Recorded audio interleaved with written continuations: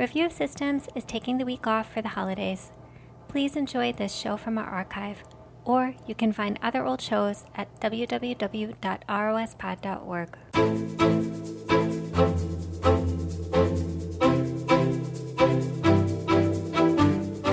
Welcome to Review of Systems, your podcast for discussion of primary care innovation, payment reform, healthcare policy, and more. I'm Audrey Provenzano. This week, we are joined by Dave Chokshi. Dave is the Chief Population Health Officer of One City Health and Senior Assistant Vice President at New York City Health and Hospitals, the largest public healthcare system in the U.S. He practices primary care at Bellevue Hospital and is a Clinical Associate Professor of Population Health and Medicine at the NYU School of Medicine. We talk about what population health is, how it is distinct from public health, and what value it adds to our healthcare system. We talk about how, in some ways, it might contribute to the erosion of relationships between primary care providers and patients, and how that can be remedied. You can find links to all the articles we reference in our conversation and more information about our guest on our website, www.rospod.org. We used one word frequently but didn't pause to define it for our listeners: attribution. Attribution is the assignment of a specific patient to a specific primary care physician in a health system. Once a patient is attributed to a PCP or healthcare system, that PCP and healthcare system is held accountable for that patient's quality measures and costs within ACOs or other alternative payment contracts. This still applies to patients who don't frequently access the healthcare system through traditional channels or most frequently see specialists who have never even seen the assigned PCP. It's therefore at times controversial. If you enjoy the show, please rate and review us wherever you listen and share us on social media. We tweet at ROS Podcast and you can find us on Facebook. Please drop me a line at audrey@rospod.org. We'd love to hear from you, and thanks for listening.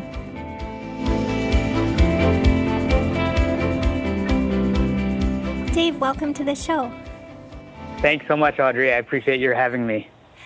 Can you define population health management for us? I think it's a term that we hear used a lot and we talk about, but maybe we don't know how it's defined precisely. Yes. Look, I'm a primary care doctor, as you know, and as you are. And so I think about these somewhat abstract concepts in terms of the patients that I take care of. So, for example, there's a patient who I've been seeing for the last few years who initially presented with uncontrolled diabetes and severe retinopathy. I learned a little bit about his living situation, found out that he's a computer programmer, so mostly, lived his life at home. And the most human contact he would get was actually just people who would come by to deliver his food every day. And so the first time he came to the clinic, he had very high blood sugar and this retinopathy. And we've been able to get his diabetes under control over the subsequent months. But unfortunately, his retinopathy has progressed, and he is, on the path to becoming legally blind, unfortunately. So that's one example that comes to mind. Another one is another of my patients who is homeless. He lives in a shelter in the Bronx, also has uncontrolled diabetes, but also bipolar disorder, and visited the emergency room dozens of times in the 2 years before he established primary care at our clinic. And so it's patients like that who kind of bring to mind what the promise of population health is. And I would say that the common thread is really the delivery of more proactive care that can address avoidable human suffering. So taking a step back from all of the, sort of the jargon that one can hear in population health, that's really what it means to me. Okay. I'll also say, I think you're right that population health is kind of this eye of the beholder term. It means different things to different people. And I would say from the healthcare perspective, it generally refers to managing the health and cost outcomes of a defined population that's attributed to a health system, right. Whereas in public health, it encompasses more of the aggregate health status of all people in a given geographic area. And I think what our task is to converge those two definitions so that there's actually a common language when we talk about population health, whether from the healthcare system perspective or in public health. Okay. So you had alluded to there are in some situations, kind of financial implications when you talk about population health management. It has a lot to do with ACOs and value-based payment contracts. Can you talk a little bit about the financial piece of this and how specifically primary care physicians might see a difference in their paycheck based on, different ways of looking at population health management? Yeah.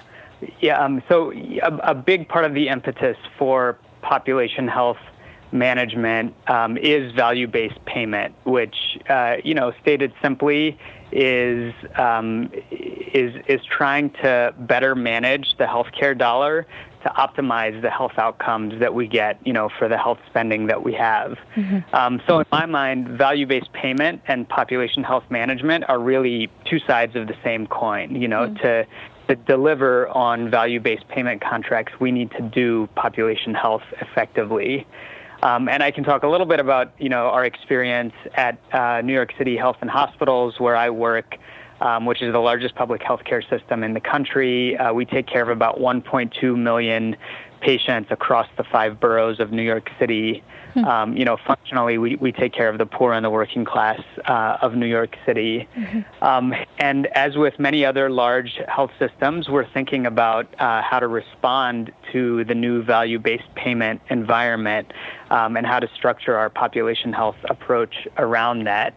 And what I've kind of converged on is an approach that consists of 5 elements to deliver on population health. So I'll just enumerate them briefly. Mm-hmm. The first is actually identifying who our attributed population is. How do we wrap our arms around the patients who we are responsible for and accountable for? The second is to then stratify that attributed population by their risk of adverse outcomes. This is, we talk about risk stratification, again, kind of an overly complex term for something that is really simply just triage in medicine. How do we make sure the sickest patients get the most intensive care? Then the third piece is meeting patients where they are, which I think of as not all patients are going to come to our doors in the way that we have organized healthcare delivery. Right. So that means our responsibility as a health system is actually to get out into communities and to partner with institutions that may be more trusted than the healthcare system in a given community. Mm-hmm. The fourth piece is a grounding in high-quality ambulatory care, particularly primary care, and behavioral health. And we can talk a little bit more about how there's been systematic underinvestment in those areas within the healthcare system, and so it's sort of right-sizing that balance.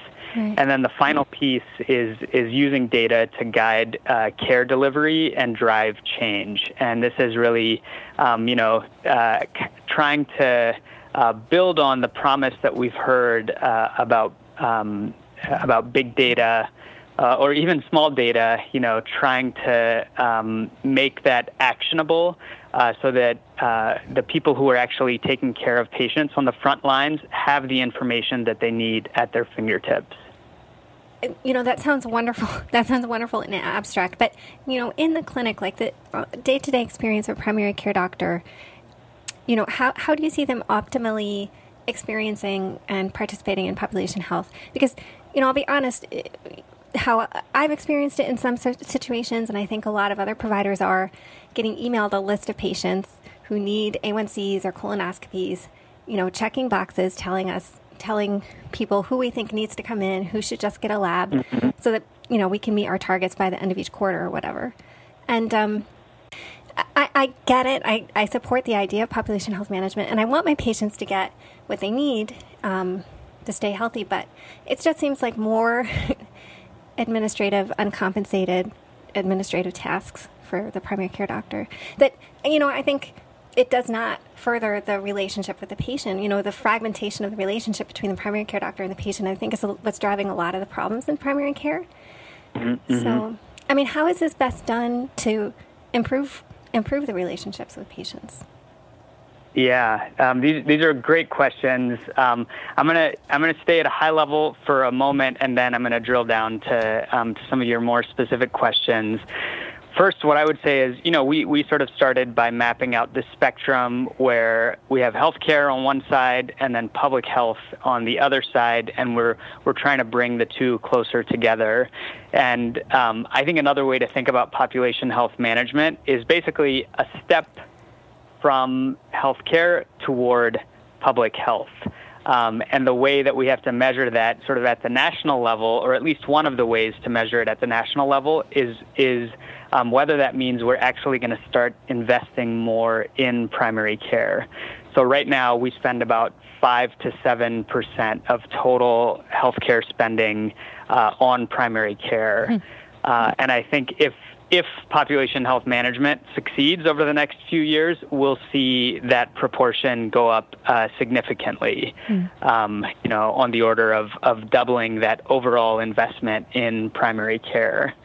But to get to your, sort of the crux of what does it mean in the clinic, and how do primary care physicians and care teams actually experience that?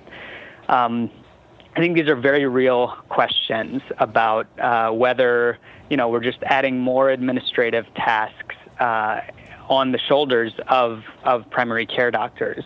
What comes to mind for me is there was a really well-done study published in Annals last year, you may remember, showing that for every hour spent with patients, physicians actually spend 2 hours on electronic health records and desk work. We did a journal club about that. If anyone's interested, you can go back in our archive and find it. It's a great paper. Wonderful. Krasinski and her team. Yeah. Exactly. And so, so I think the first task is not to worsen that ratio. That's completely upside down, with respect to the fact that to do population health well, it does rely on this foundation of a solid relationship between patients and their clinicians. Yeah. And so I think one of the solutions is team-based care. Making sure that not all of the ways that we're trying to broaden the scope of what we're doing in healthcare falls just on the primary care doctor or even on the primary care team. So I think, there's the sort of, the direct team that a primary care physician may work with, the nurse, the medical assistant, a clerk.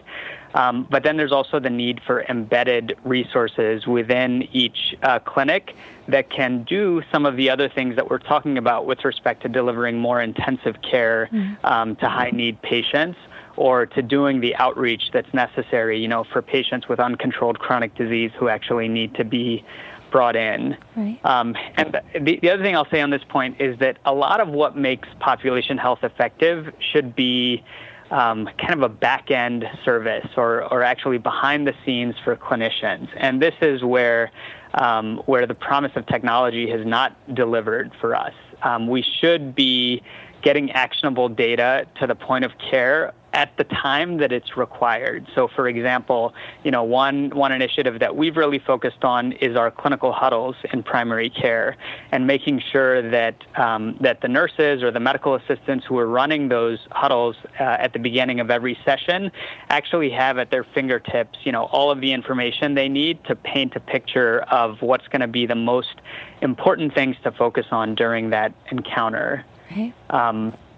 So those are, some of the elements of making population health something that happens more in the background that actually feels like it is empowering the relationships between patients and care teams.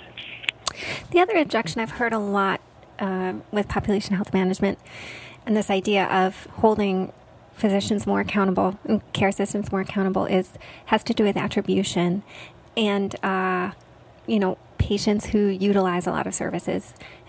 I think everyone has had this experience of having a patient who, I feel like I could pitch a tent in this one patient's yard and stay there and, help him take his medications every day and give him his insulin. And he would still go to the emergency room like once a week.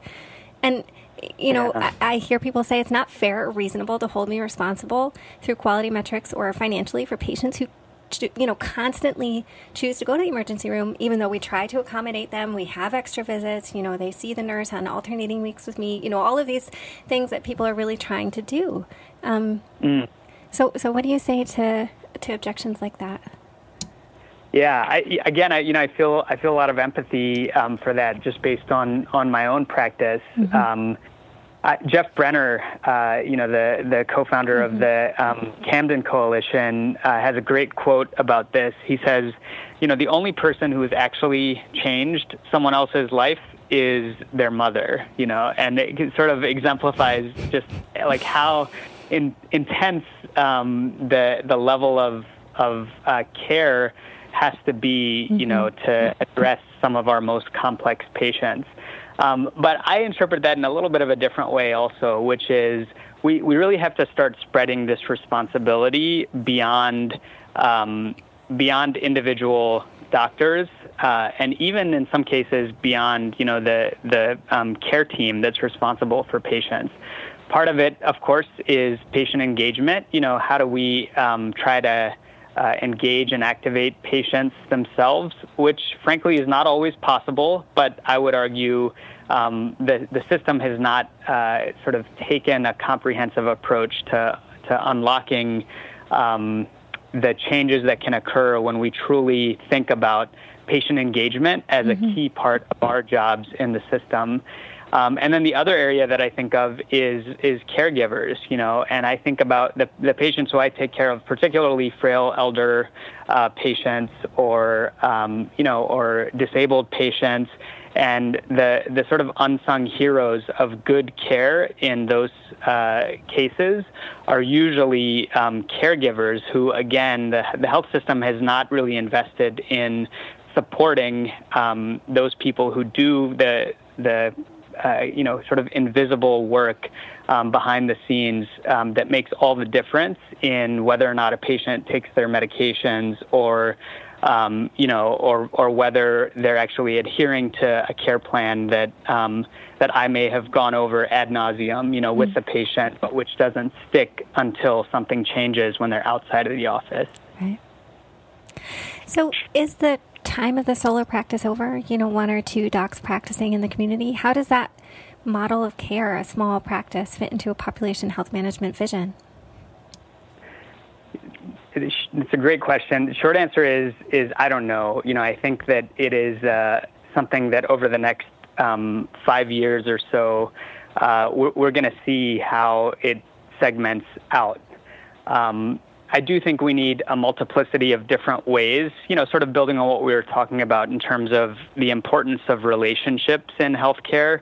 I do think in many cases, the best relationships that exist are with that, that solo provider model, doctors who have been in practice, for decades, who have built these very well-established, longitudinal relationships with their patients. And I think there's actually something tied to that in terms of their being in solo practice and a patient feeling as though I'm not interacting with this gargantuan, sort of faceless health system, but rather, Dr. Provenzano.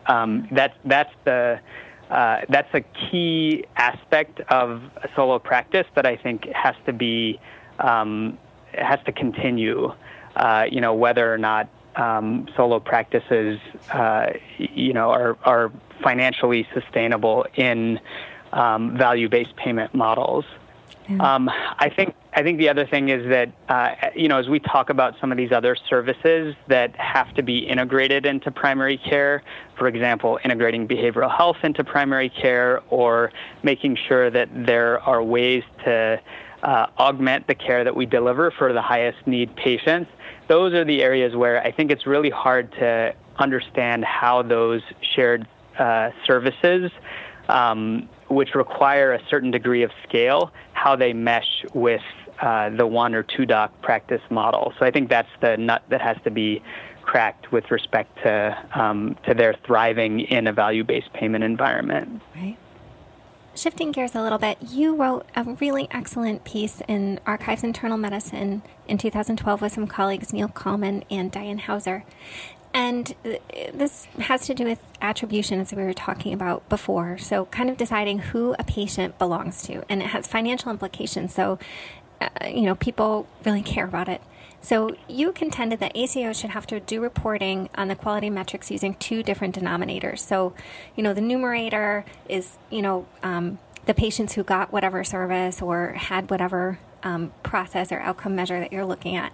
And then the denominator, the first would be kind of the traditional one, so patients who are attributed to that health system, so they have a primary care doctor in that system. And then the second would be the expanded denominator. So that would, in addition, attribute patients to a health system if they'd ever been seen in that system. So if they went to the emergency room, if they saw a certain specialist in that system. So can you talk about that a little bit more? Why do you think this is a good idea? Yeah. So I think this is connected to the idea of merging, public health approaches and the way that we deliver health care. And first, I should really credit Neil Kalman, who's the CEO of the Institute for Family Health here in New York City. This is something that he really pioneered within his own health system. They started doing this expanded denominator approach to quality measurement within their own system. And the impetus for it was his concern that as you look only at attributed patients, are we missing the most marginalized patients, the ones who have only glancing interactions with the healthcare system? And so, it's fine to say that our hypertension control rate is 80% for attributed patients, but does that actually exclude those patients with uncontrolled blood pressure who have only come into the emergency room, for their sporadic care? And therefore, are we getting actually a distorted picture of whether we are serving the people who most need, the health care that we're trying to deliver? So, so I think it's one more step toward this concentric circles approach, where we start with attributed populations, and we have to think very deliberately about how we, set those boundaries around who an attributed population is, but then never lose sight of the fact that there may be many other people in a community who have only those glancing interactions with the health system or none at all. Right. The phrase that I like to use to encapsulate this is, in medicine, we talk about seeing patients when we're on rounds or seeing patients in the clinic. And it's really trying to get at the patients we do not see, for whom mental illness or, some social barrier actually is preventing them from seeking care. Right.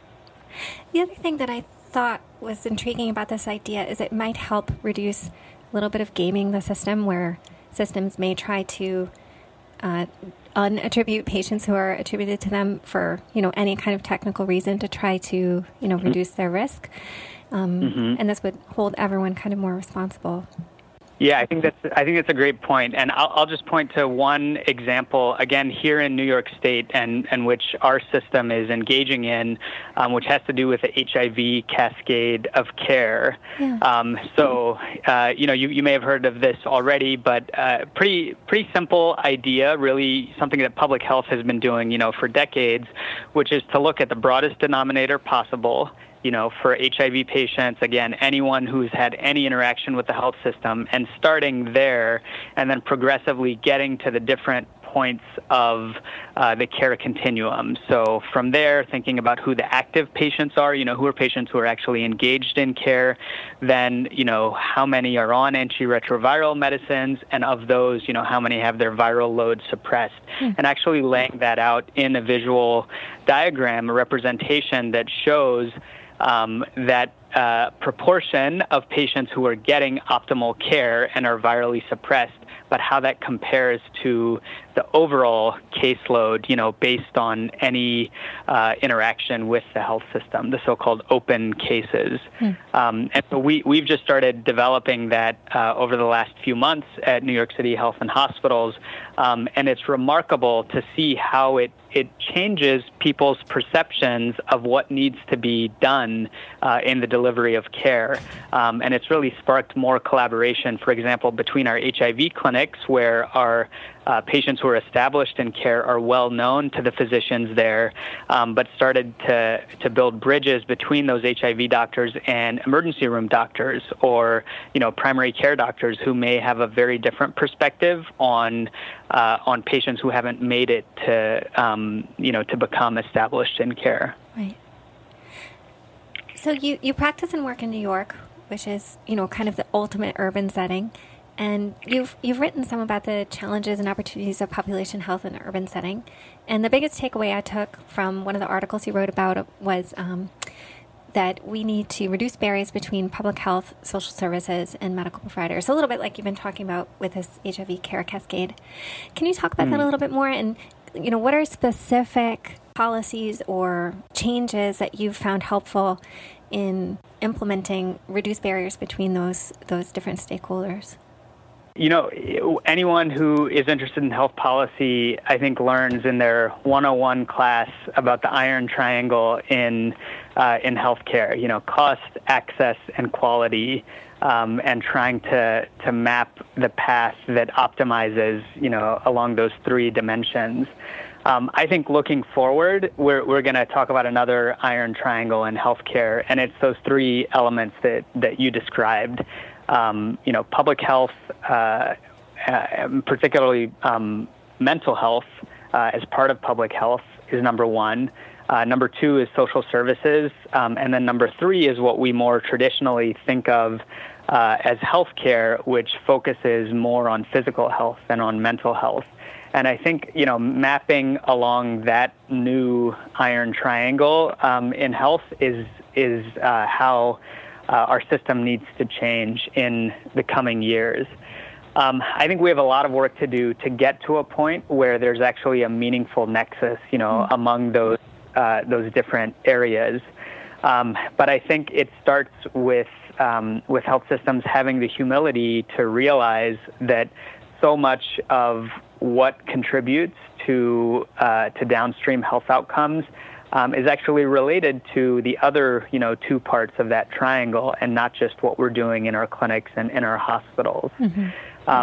I think it can be so challenging as to feel paralyzing, in terms of, how does a health system solve the housing crisis in New York City? How does a health system address affordable housing? And I think that's something that needs to be broken down and become, a little bit more soluble with respect to steps toward, that ultimate collaboration. And I'll just point to two things which I think help better shape the path toward population health. The first is connecting the patients who would most benefit from healthcare and supportive services. So, for example, patients with undiagnosed chronic conditions. So, we have 13 million patients in the United States who actually don't know that they have high blood pressure. And so thinking about, those patients and figuring out how to connect them to the low-hanging fruit of things that we know work well, be they primary care on the healthcare side, or the existing community resources to support people who are seeking employment or affordable housing, or other resources that address the stressors in their lives. So that's the first thing that I would point out. And then the second is actually to develop strategies to address diseases that have a high quality of life burden, not just those with high mortality burdens. So, one of the most interesting things that I've read recently shows that the greatest reductions in quality of life are caused by things like low back and neck pain, depression, other musculoskeletal complaints. And, as a primary care doctor, that's not surprising to you. That's what we see, so often in our clinics. And so we have a specific vantage point, to understand and to try to treat those quality of life concerns. But I would say public health as a field tends to prioritize conditions that have high mortality burdens over high morbidity burdens. And so, I think when we talk about convergence in those two fields, it's trying to bring some of the same approaches that have been so successful in public health to address those diseases that have high quality of life burdens also. Yeah. I feel like that's like a microcosm of a visit I have every week where someone comes in and all they want to talk about is their back pain, and all I want to talk about is their high blood pressure or their diabetes that's out of control. Yeah.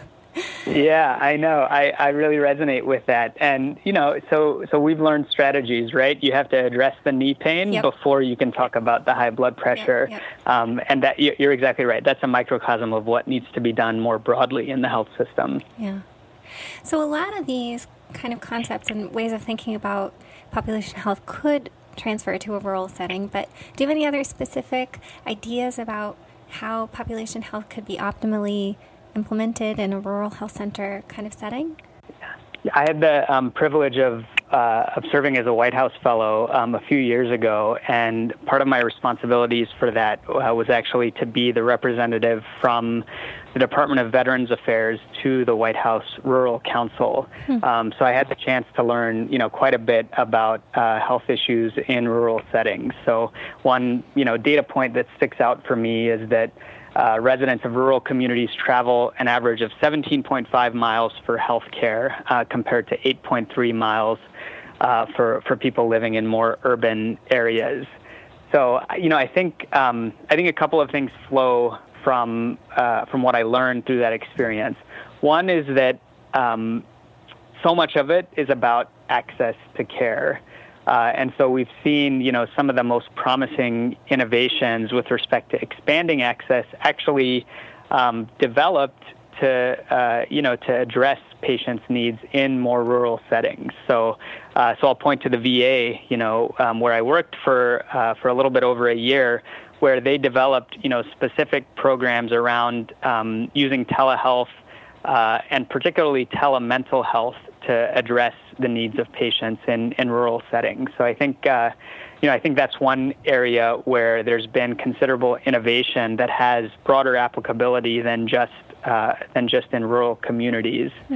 But then the second thing is that there are also natural advantages that that certainly a number of disadvantages with respect to delivering healthcare in rural settings, but also some natural advantages. And the one that comes to mind is when we talk about, a more geographic approach to population health, that's actually more feasible in rural areas where it's not New York City, where you have dozens of health systems and patients who, sort of get care from a multiplicity of those different systems. Usually it's one or two systems at maximum who cover a wide swath of different parts of our country. And so for the accountability, that you need to do population health well, that actually matches up quite nicely with that situation. Yeah. What do you see as a population health approach to the opiate crisis? A lot of, as you talked about initially, a lot of population health is grounded in measurement and looking at data. So, what should we be measuring to know if we're improving the situation, and how should we think about that in a big picture? Well, the first thing that I would cite is there was a fantastic report by the Surgeon General addressing addiction in America. It came out last fall, a pioneering report in terms of addressing addiction broadly, but then particularly the opioid crisis. And I learned a lot from the strategies that were described in that report, particularly the need to expand access to medication-assisted treatment, things like buprenorphine, methadone, other ways to take care of patients who have opioid use disorder. But to get more specifically at your question in terms of measurement, in terms of gauging how well are we doing in addressing the opioid crisis, there's another piece that came out. I think it was the Health Affairs blog, and Dr. Robin Williams was the lead author, essentially taking that HIV care cascade that I mentioned earlier and drawing the analogy that that's what we need to measure how we're doing with respect to taking care of patients with opioid use disorder. So they look at the overall number of people who have opioid use disorder, how many of them are actually diagnosed. There's a significant voltage drop there. Then how many are engaged in care? Again, another significant drop. How many of them have initiated medication-assisted treatment? Then how many of them are actually retained in care longitudinally? I think they use a cutoff of like 6 months to determine that. And then finally, sort of the analog of viral load suppression and HIV care, how many patients with opioid use disorder actually have continuous abstinence? And, if we think about that type of cascade, both at the national level, but then also, for each system to track the patients that they respectively take care of for opioid use disorder, I think that's the most promising way for us to shine a light on how much unmet need there is for that population. Sure. And for listeners, we'll put links to both of those articles on our website. So last question. We've been talking a lot about data, and that requires a lot of work to collect it and decide what to collect, to provide it for payers and stakeholders who are always looking for metrics that are slightly different numerators and denominators, and sometimes, really extensive reporting requirements. So I think especially in the community setting and for smaller health systems or individual clinics, it feels like we spend more time and resources measuring and reporting than actually implementing meaningful interventions. So, do you have this frustration even in a really large health system? And how do we go about streamlining things? Yeah, we absolutely have that same frustration. We actually did an exercise to look at all of the different metrics that we were responsible just for external reporting on. And we found there were over 500 measures, across the alphabet soup of different, measure sets. NCQA, PCMH, our ACO, our Medicaid waiver, which is known as DSRIP. And so we tried to winnow those 500 measures down into the areas where there was the most significant overlap, and then use kind of consensus measures for the specific clinical areas, that the measures touch upon. Particularly consensus measures endorsed by the National Quality Forum, the NQF. But your point is absolutely true. And again, there's a paper that comes to mind from Health Affairs, also by Larry Casalino and his team, that showed that primary care practices spend 19.1 hours of physician and staff time per physician per week dealing with the quality requirements of external entities. So a total burden, they looked at just 4 specialties. One of those was primary care, but just across those 4 specialties, they estimated $15.4 billion were spent annually across those 4 specialties just to meet that quality reporting burden. And so it really put into stark relief for me, what are we getting for that money? Do we really think that, that the improvements in care delivery match up with that tremendous reporting burden? And I think the answer is no. Definitely no. But it's But it's a more complex problem than just saying, we need to winnow down the list of measures, which is the place to start. I agree. And there was a nice National Academy of Medicine report that proposed what those core measures would look like.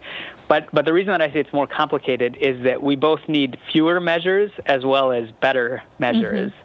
So, there are some things that I think you would agree that we don't measure very well at all. I would say the whole category of patient-reported outcomes, getting at, for example, actually assessing patients' quality of life. That's an area where we need innovation and new measures. So I think the first step is, yes, more harmonization, more consensus around a smaller set of measures, but at the same time, focusing on whether even that smaller set of measures actually gets at what matters to patients, and where it doesn't, to actually develop new measures to do that. Right.